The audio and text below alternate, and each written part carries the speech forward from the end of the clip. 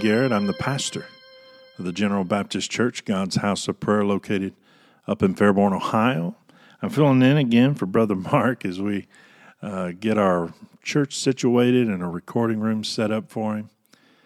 But today, Thursday, April 21st, 2022, we find our devotion in the book of Isaiah, chapter 40, verse 28. The Bible says, "Hast thou not known? Hast thou not heard that the everlasting God, the Lord, the creator of the ends of the earth, fainteth not, neither is weary? There is no searching of his understanding.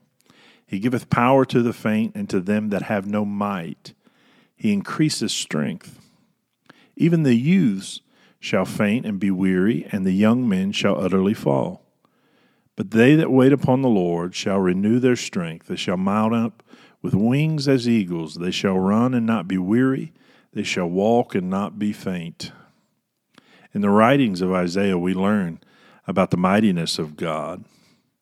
Isaiah was called by God in a vision given to him. He was called up to the throne of God, where the seraphim angels were constantly bowing before God and declaring his holiness. The Lord's glory was so powerful that smoke billowed through the heavenly temple. Such an amazing vision to behold. In our devotion this morning, Isaiah declares the strength of God, that he does not faint or weary. No one can measure the extent of God's knowledge and understanding. Isaiah declares in the last verse how those that wait on the Lord will have their strength renewed. When we look at the words of Isaiah, we can only begin to understand how mighty and holy our God truly is.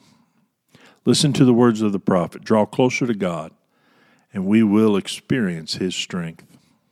I hope you have a blessed day today. I look forward to being with you tomorrow. God bless.